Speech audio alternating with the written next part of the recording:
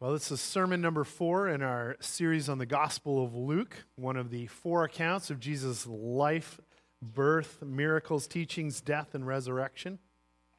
Now, I grew up in the 80s, and I'll admit I'm a little nostalgic for things like the Indiana Jones movie series. And when I studied the text for this week's sermon, it immediately jumped into my mind that one of the most memorable scenes in the third Indiana Jones movie, The Last Crusade, perfectly relates to what the characters in the first chapter of Luke are going through. That's why I've titled my sermon, Indiana Jones Was Right. Now you're thinking, okay, the stress has got to him. He's finally losing it. Don't worry, it'll all make sense a little bit later as we go along. In the first half of the book of the Bible, the book of Proverbs, it says this, Proverbs 69, "We can make our plans, but the Lord determines our steps." That's really one of the challenges of being a human being. We don't always know what's coming next. A man named Henry Clay Turnbull once said, "The Lord never builds a bridge of faith except under the feet of the faith-filled traveler." If he builds the bridge 5 yards ahead, it wouldn't be a bridge of faith. That which is that a test of faith? That's awesome. That which is of sight is not of faith. Taking a step or leap of faith is often what God calls us to do. There's probably no better scene in any movie that captures this better than Indiana Jones and the Last Crusade. We're going to dim the lights and crank up the sound. Word of God. No, Henry. Try not to talk.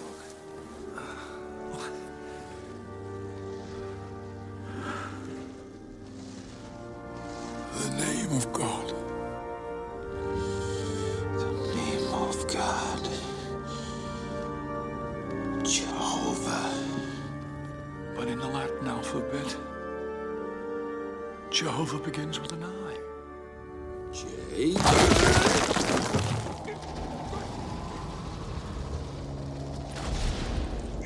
Oh dear.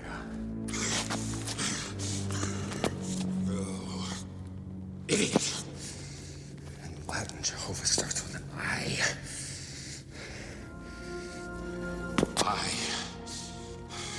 I-E-H-O-O.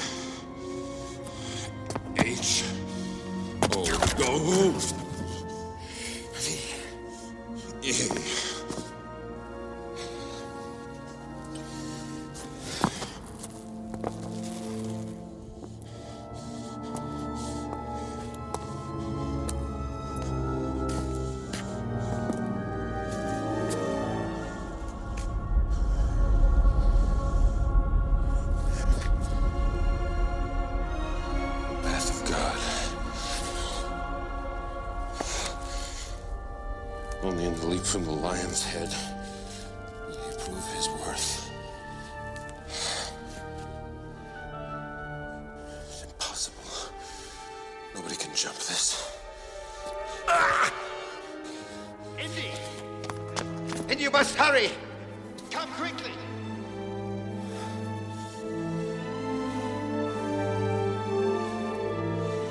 It's a leap of faith. Throw out. You must believe, boy. You must believe.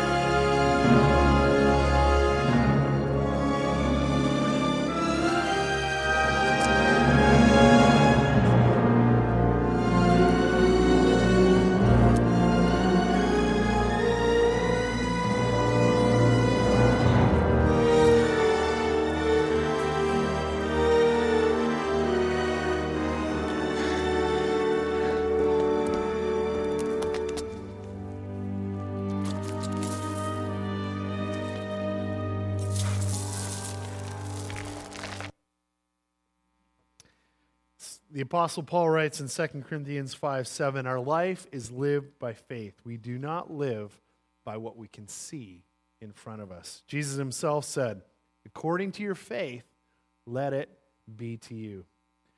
Now, a wrong way to take that scene and concept would be to imagine it as a completely irrational, throw my brain away leap of faith into the dark. It's a leap of faith, but in the movie, if you watch it carefully, it's a leap of faith built on the accurate words of Indiana Jones' father, Henry's diary that Indiana's holding in his hands. It's a leap of faith built on his experience of the first two trials that he made it through, both of which proved the words of the book to be true. Now that is very analogous to what the people in our passage today, Luke 1:57 through 66, experienced.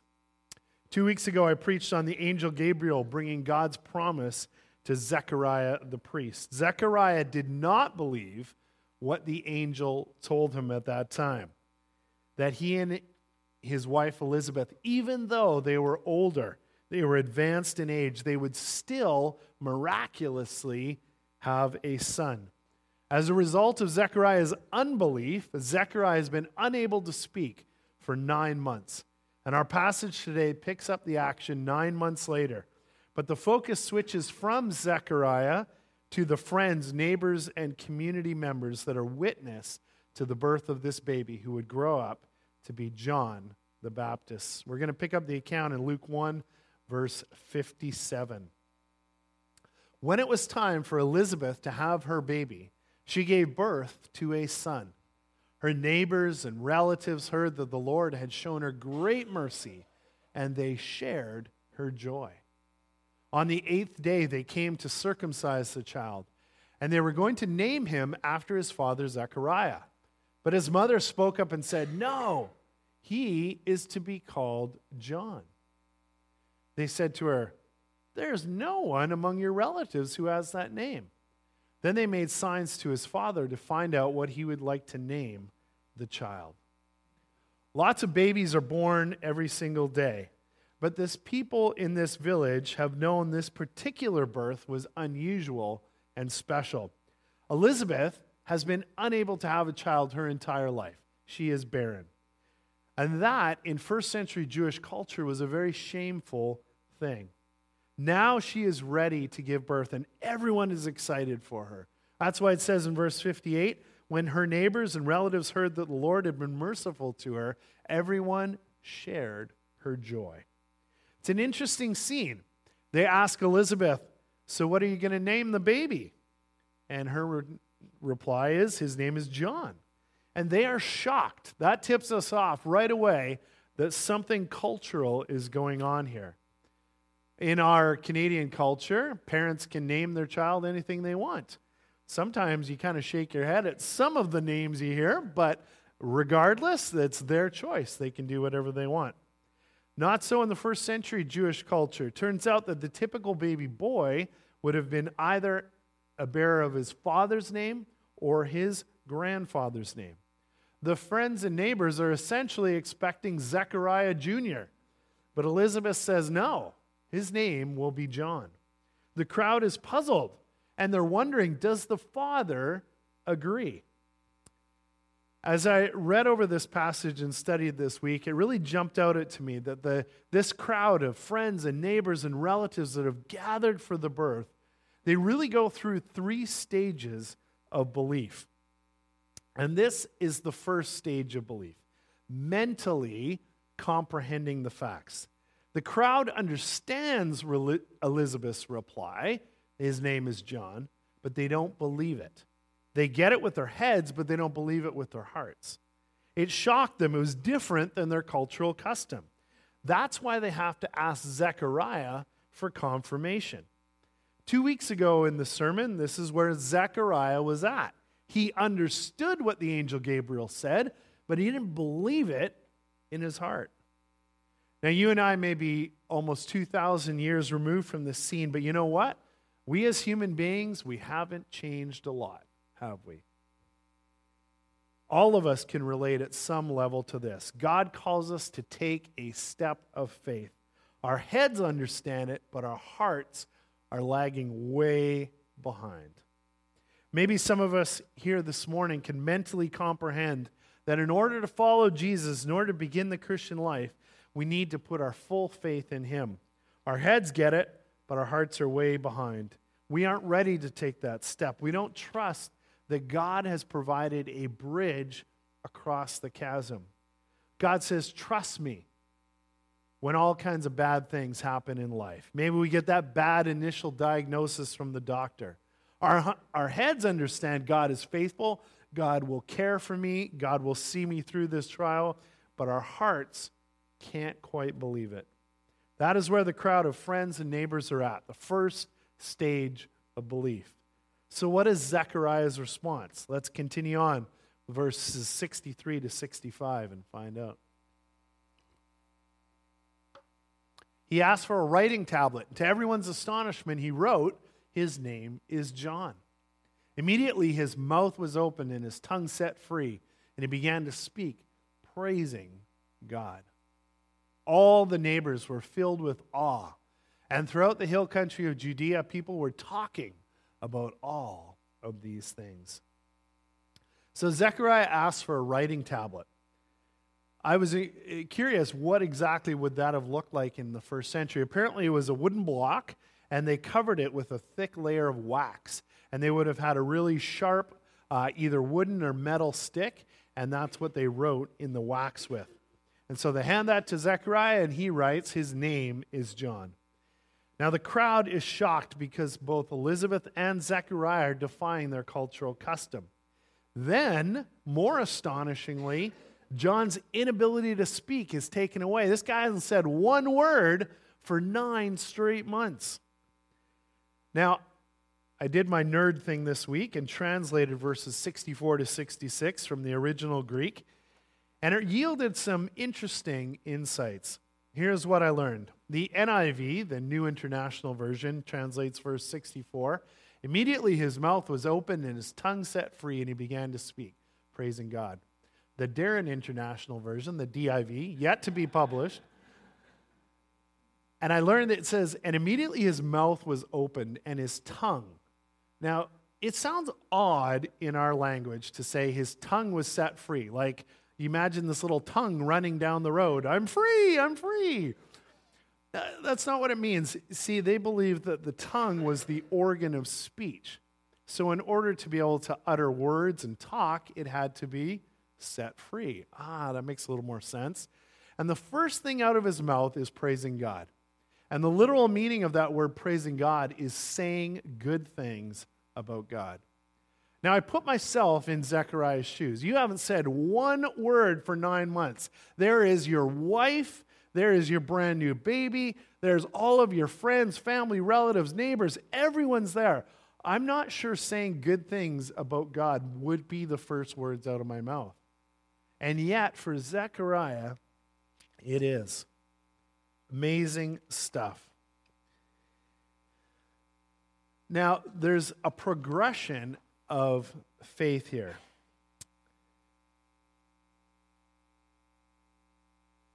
Zechariah demonstrates for us where he was at 9 months ago was to hear it, mentally comprehend it, and not believe it. But in this scene, we can see Zechariah immediately. Doesn't matter what the cultural custom was to not name it John, whatever. God told him to name it John. He immediately obeys. We can see growth and transition in Zechariah. Now, the fascinating thing is the reaction of the friends, neighbors, and the big crowd who had gathered. Luke 1:65 says, all the neighbors were filled with awe, and throughout the hill country of Judea, people were talking about these things. Now, that word awe really contains the ideas that they were filled with fear, alarm, or fright. And there's a sense in which these friends and neighbors, they cognitively believed in God. They had been Jewish people. They had faithfully gone to the synagogue. They had probably been to the temple in Jerusalem several times in their life. These were faithful Jews. They believed in God. Yet, when God shows up in their town doing miracles, what's the reaction? Uh-oh, God shows up. alarm, fear, fright. And that's a very, very human tendency. We want to keep God over there. Let's keep him at arm's length. Then he's safe. He can't interfere with our lives. Oh, we definitely believe in God, but what if he actually showed up in our lives? That's a very interesting reaction. And it says in the NIV, throughout the whole country of Judea, people were talking about all these things. The real sense of the words there, it was the number one item of discussion in that village or town. This is what people were talking about. The crowd is so much like us. The crowd believed in God. They believed he could do miraculous things, but it was a way different deal when he started doing it personally in their town and in their lives. The miraculous birth of John to an older couple way past their childbearing years, the special name God has chosen for this child in defiance of local custom, and the miraculous restoration of John's speech all come together to put fear and awe into this crowd. Can you see the progression? At first, the assembly of friends and neighbors were just comprehending the facts with their heads, just giving mental assent. That, however, is never what true faith is about. It's never meant to stay at that first level. It's way more profound and life-changing than that.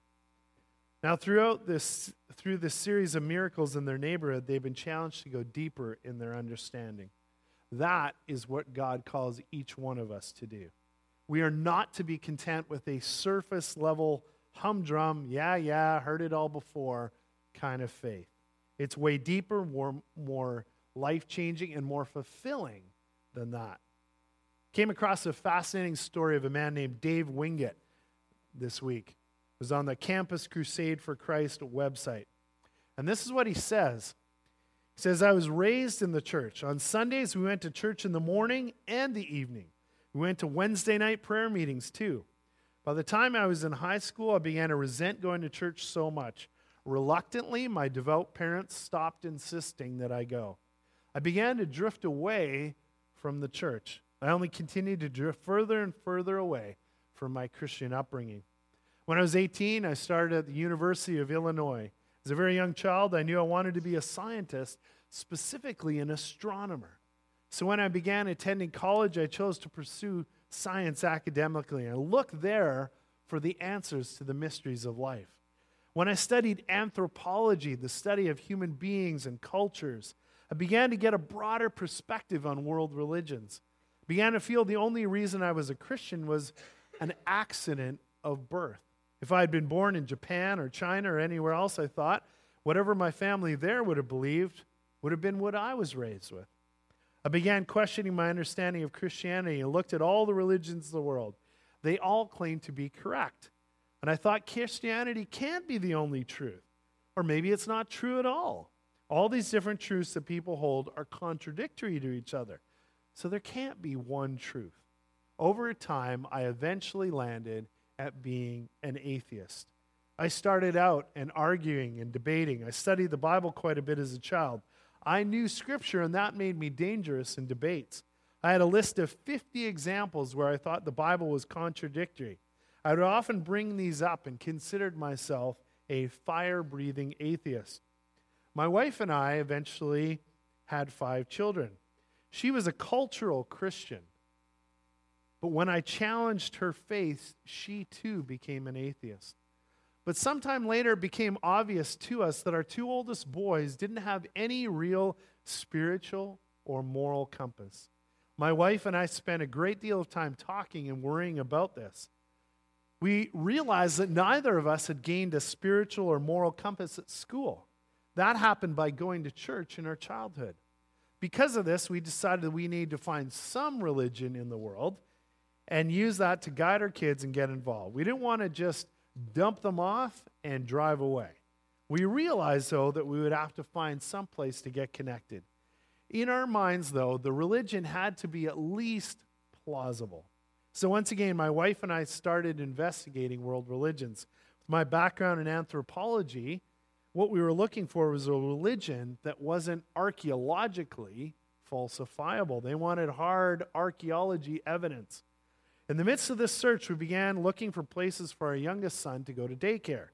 The only one we found that would take him was a daycare run by a Christian church. That inevitably led us to run annoyingly into the pastor. He began to meet with us for coffee, and each time we met, he encouraged us to go a little step further. He recommended a few books to read. Mere Christianity by C.S. Lewis and Lee Strobel's The Case for Christ. It was interesting to me in Strobel's book that he dealt with archaeology and extra-biblical evidence. One by one, all the objections I raised debating as an atheist for many years fell away. About 2 years later, we went to Nashville over spring break to visit one of my former grad students and discuss our scientific project we were collaborating on.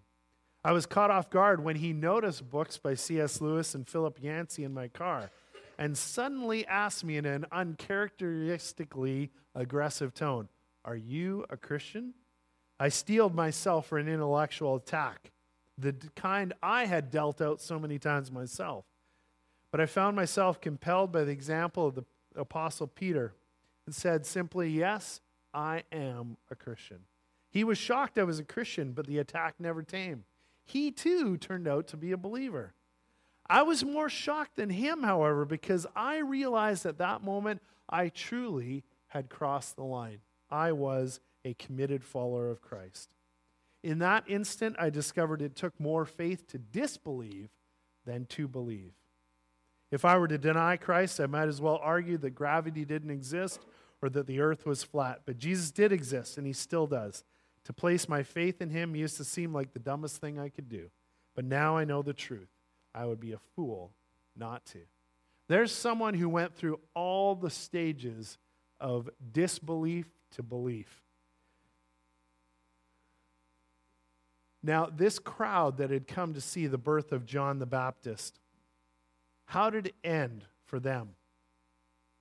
Well, verse 66 tells us, everyone who heard this wondered about it, asking, "What then is this child going to be?" For the Lord's hand was with him. All that my translation offered out of that was basically the same, except the idea that when it says, everyone who heard about this kept it in mind, pondered it, wondered about it. See, these events were so spectacular, so amazing in this little town, that these people couldn't stop thinking about it. It rolled over and over in their minds and in their hearts. And something amazing happened as they thought about it, as they pondered, as they tried to process all that they were seeing God do. Their focus switched from the present to the future. And they said God wouldn't go to this much trouble. God wouldn't do all these miracles if this baby wasn't supposed to grow up and be someone absolutely amazing. And that's exactly what the angel told John a little earlier in Luke chapter 1 when he first met Zechariah. Luke 1:14-17 says these words, "He will be a joy and a delight to you. Many will rejoice because of his birth, for he will be great in the sight of the Lord. He's never to take wine or other fermented drink, and he will be filled with the Holy Spirit, even before he is born. He will bring many of the people of Israel back to the Lord their God. He will go on before the Lord in the spirit and power of Elijah, to turn the hearts of the parents to their children and the disobedient to the wisdom of the righteous, to make ready a people prepared for the Lord." This baby is going to have the monumental task of preparing the way for Jesus, the Messiah, the rescuer of the human race. And that is the deep and profound place we all need to come to. The people in the village had gone from mental assent to be challenged to true belief, and finally they had come to look at the future and be fully filled with hope that God was going to save them and rescue them. I love this quote about hope. It says, "Man can live about 40 days without food, about 3 days without water, about 8 minutes without air. but only for 1 second without hope. Hope is absolutely vital to us as human beings. And the same God who intervened in history to give hope to an old priest, Zechariah, and his wife Elizabeth, the people of that town in the hill country of Judea, and ultimately the entire human race, that same God caused a baby to be born in the most unlikely of circumstances. That same God gives hope to every single one of us every day. This week, I prayed for 3 people facing a massive health challenge. But they have hope. Why? Because of Jesus.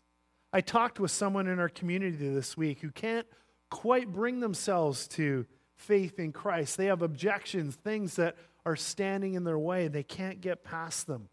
But I have hope for them. Why? Because the Holy Spirit will give them vision and faith to see the truth. I have faith that God will continue to transform our community. Why? Because the good news of the gospel, the central message of Christianity, gives me hope. So when you think about all of this today, where are you at? Are you at the first level, like the crowd of neighbors and friends were, just giving mental assent to God? Yeah, there's a God up there somewhere. Or are you at the next level, surprise, shock, fear, that there really is such a person as Jesus Christ? He really is God in a body. He really did invade our world 2,000 years ago, and he really does deserve our full faith, trust, and allegiance. That's a good and necessary level. There is one more level beyond, confidence that he is who he says he is, and he will do what he promised. Living on this third level is what gives us the kind of hope that can withstand the worst that life has to throw at us. Maybe we need to be a little bit more like Indiana Jones and take that leap of faith. God's never failed in the past, and he won't start now. God fulfilled his promise to Elizabeth and Zechariah. John grew up to be an incredibly mighty man of God. As amazing as John was, he was ultimately the one who just prepared the way for the coming of Jesus. We have the fulfillment of this entire story. We have the fulfillment, the greatest promise in all of history. Jesus himself is the only one worth following. Amen? We're going to invite the worship team back up.